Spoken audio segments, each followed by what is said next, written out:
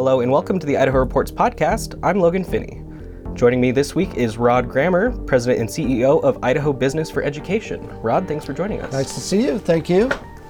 So to get us started here, if for folks who don't spend a lot of time around the legislature or aren't close with their school district, what is Idaho Business for Education and what sort of work do you do? We are a group of more than 250 business leaders from around the state, from Sandpoint to Idaho Falls. And our mission is to our mission is to strengthen the education system from pre-K through higher ed to create the workforce our employers need, but also to set students up for success in school, work, and life. Because if we can do that, the workforce will take care of itself if we can set students up for success. Sure, so setting the baseline of education to help the business community down the road? Yeah, help the business community, but also help our communities, our students, and our state prosper economically. And we're really interested in working with educators because we're not educators, so we can't tell them how to be better educators, and we don't even pretend to. But what we can do is we can advocate for those policies and investments that give them a chance to be successful and students to be successful. So that's what we do. And so you're here visiting the Idaho Public Television studio in Boise for the Age of Agility Conference, which is hosted by the Workforce Development Council. What is the Age of Agility Conference, and what were you guys talking about today? Well, we started, IBE and the Workforce Development Council started these conferences 5 years ago. This was our 5th annual. And the whole idea is that we need educated and highly skilled workforce for our economy. Right now, we are in times of historic change. First of all, technology, the economy is changing all the time. And we started this conference 5 years ago with the theme that educators and employers have to be agile. We have to be nimble. We have to be able to adjust to the times. We need to innovate. And so that's the theme almost every year of our conference. This year, we had a great speaker, Tom Mueller, who is raised in St. Mary's, Idaho, who became the second employee of SpaceX and designed all the rockets that SpaceX sent into space. Had a great speaker talking about generational differences, which was really interesting. And we also had panels on, workforce development and programs like Within Reach, which IBE does. And so it's kind of in that theme of this shift that we're undergoing, both in the workforce and the education realm. The state has put a lot of funding, a lot of investments into education in the last couple of years. Talking with budget writers and other education-focused lawmakers, they're telling us that there's a historic amount of money in the K-12 budget this year. Between that and the new Idaho Launch Program, which is kind of that workforce development training for newly graduating seniors, between those sort of investments, is your organization optimistic about the state of education in Idaho? Yeah, I think we are very optimistic about it. We've actually been investing now since 2013. We've been making some really serious, important investments in education. Are not there yet. I want to say that we still rank 51st in the whole country for what we spend on education. But we are making progress. The voters last fall approved $410 million new dollars. The legislature approved it, then the voters overwhelmingly approved $410 million new dollars for education. Sure, that was that advisory vote from the special session. Yeah, the advisory vote in November. And this last legislature, we didn't know what kind of legislature it was going to be because we had almost 50% of the whole legislature was new chairs of key committees and things. But we really turned out we had a really good session for education in Idaho. We invested heavily in teacher salaries. That's going to help us with starting teacher salaries and also veteran teachers. We invested in buildings. We invested in new CTE programs. And of course, probably the landmark legislation, in my opinion, and a historic piece of legislation was Idaho Launch. That is going to be a game changer for our state, as the governor said today at our opening our conference. And we're a few weeks out from the legislative session now. Can you remind folks what the Idaho Launch expansion is? Yeah, the Idaho Launch provides several $1,000s for every graduating high school senior in Idaho to pursue a associate's degree or a technology degree at a college of technology, or an apprenticeship, or how to become a truck driver. It's money that they can receive to essentially get the career that they desire. And that is a historic piece of legislation, because we know the number one reason students don't go on to post-secondary or one of these paths is the lack of money. And so a companion bill also serves the four-year schools, the LCSC, U of I, Boise State, and ISU. That bill provides $20 million exclusively for those four-year school for scholarships called the Opportunity Scholarship. So these two pieces of legislation are really going to change the outcomes for our students. They're really going to be able, if they choose, and hopefully they will, go on to something and get a great career. Finances should be less of an issue than it has ever been. And so as we're seeing the state and stakeholders make these investments and put up the money to help students get these in-demand careers, do you think that the legislature has an appetite to keep up with that? You know, I hear from school administrators that sometimes they're sure they've got money from the state this year, but there's no guarantee that it's going to keep flowing. Well, every year the legislature sort of reboots, and every year we've got to fight for education and education funding and policies that strengthen education. You know, the work in the legislature never takes a vacation. I mean, every year, every 2 years you have a whole new legislature, and every year you've got to go back in and advocate for education. I mean, education is the key to our state's economy, especially right now that we're in a structural labor shortage. We simply don't have enough workers to fill all the jobs in Idaho. Every employer cannot find the human talent that they need. And studies have shown that what's going to make a difference between success and failure, prosperity and not, is human talent. And that means education.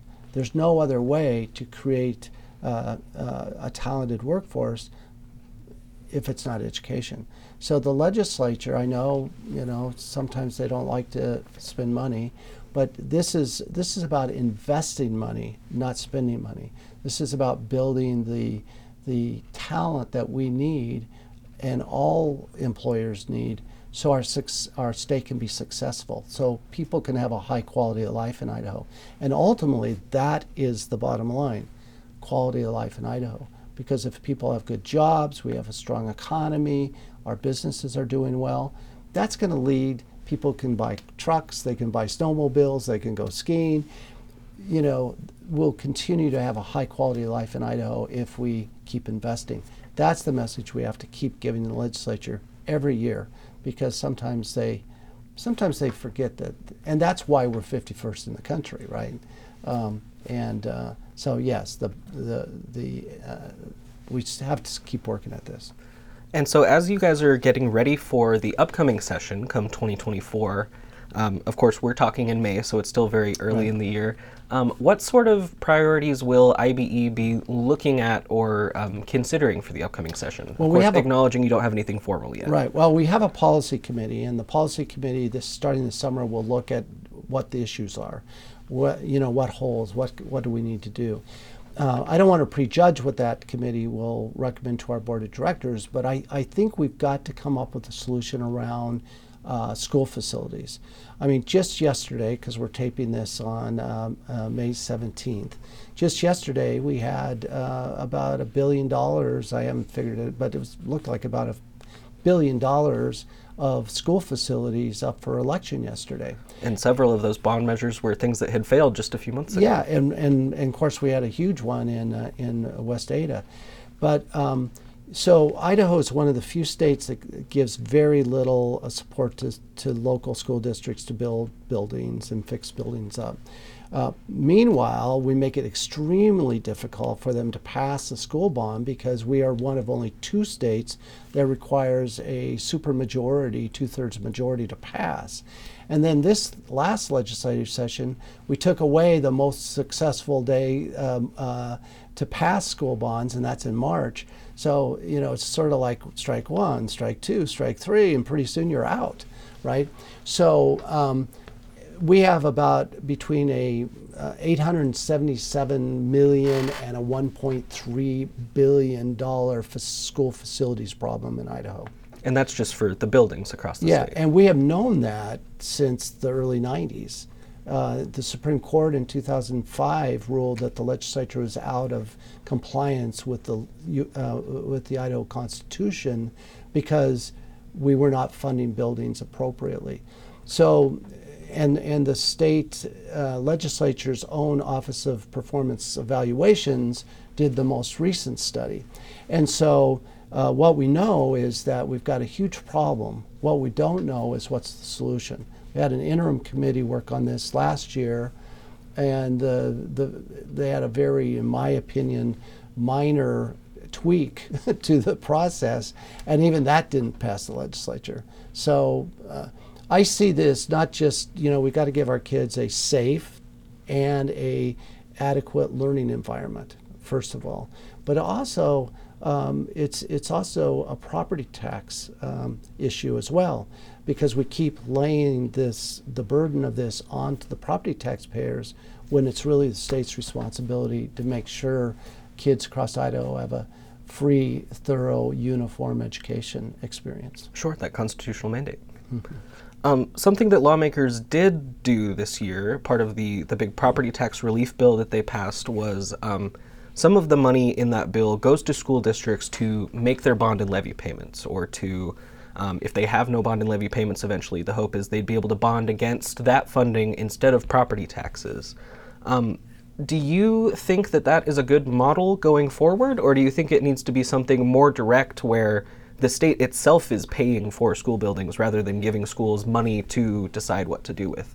Where do you see that shaking out? I would like, and I have advocated for the state to create a revolving grant program where schools that need to build a building or renovate a building or whatever, expand a building, could go to the state and get a grant.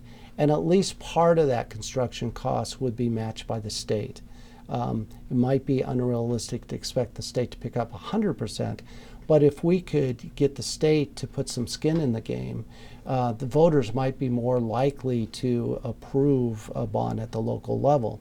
I actually advocated that this would be a perfect place to put some of that one-time surplus money that we've enjoyed for the last 2 years. A great place to invest that money, and it would also help on the property tax side, because frankly, sooner or later we got to fix these buildings, right? Or they're going to fall in, and the kids are going to, All it takes is one big snow to put that roof down. Yeah, so the legislature has to sort of look at this and say, this is really a tax relief effort as well. So when you have good times like we've had, I think it would have made a heck of a lot of sense to put a big chunk of that surplus into some kind of fund where we could tap it over the next few years and maybe replenish it from time to time. Again, we don't, at least IBE doesn't have the solution, but I think one of the things we should do, and this is what we do in business all the time, is look at best practices. What are other states doing? I mean, clearly we are putting up all kinds of hurdles for educators and students and patrons, right? What are other states doing? Let's look at other states, find out what best practices are, and let's see if we should adopt some of those best practices so that we can fix this problem eventually. All right. Well, we'll keep an eye on the policy proposals that come out of IBE later on in the summer. Sounds good. Rod Grammer, President and CEO of Idaho Business for Education, thanks for making time for us. Thank you very much.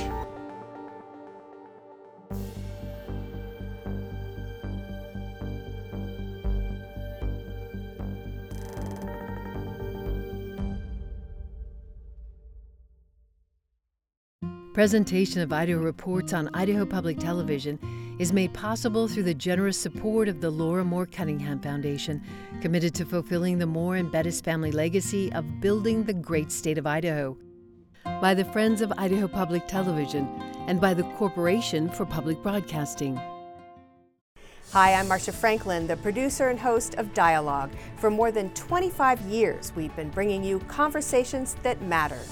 More than 150 of those conversations are with writers, and now you can take them with you wherever you go, while you're walking, around the house, or in the car. Just search for Dialogue with Marcia Franklin on Apple Podcasts and other podcast platforms, and remember to subscribe so that new shows download automatically. Enjoy.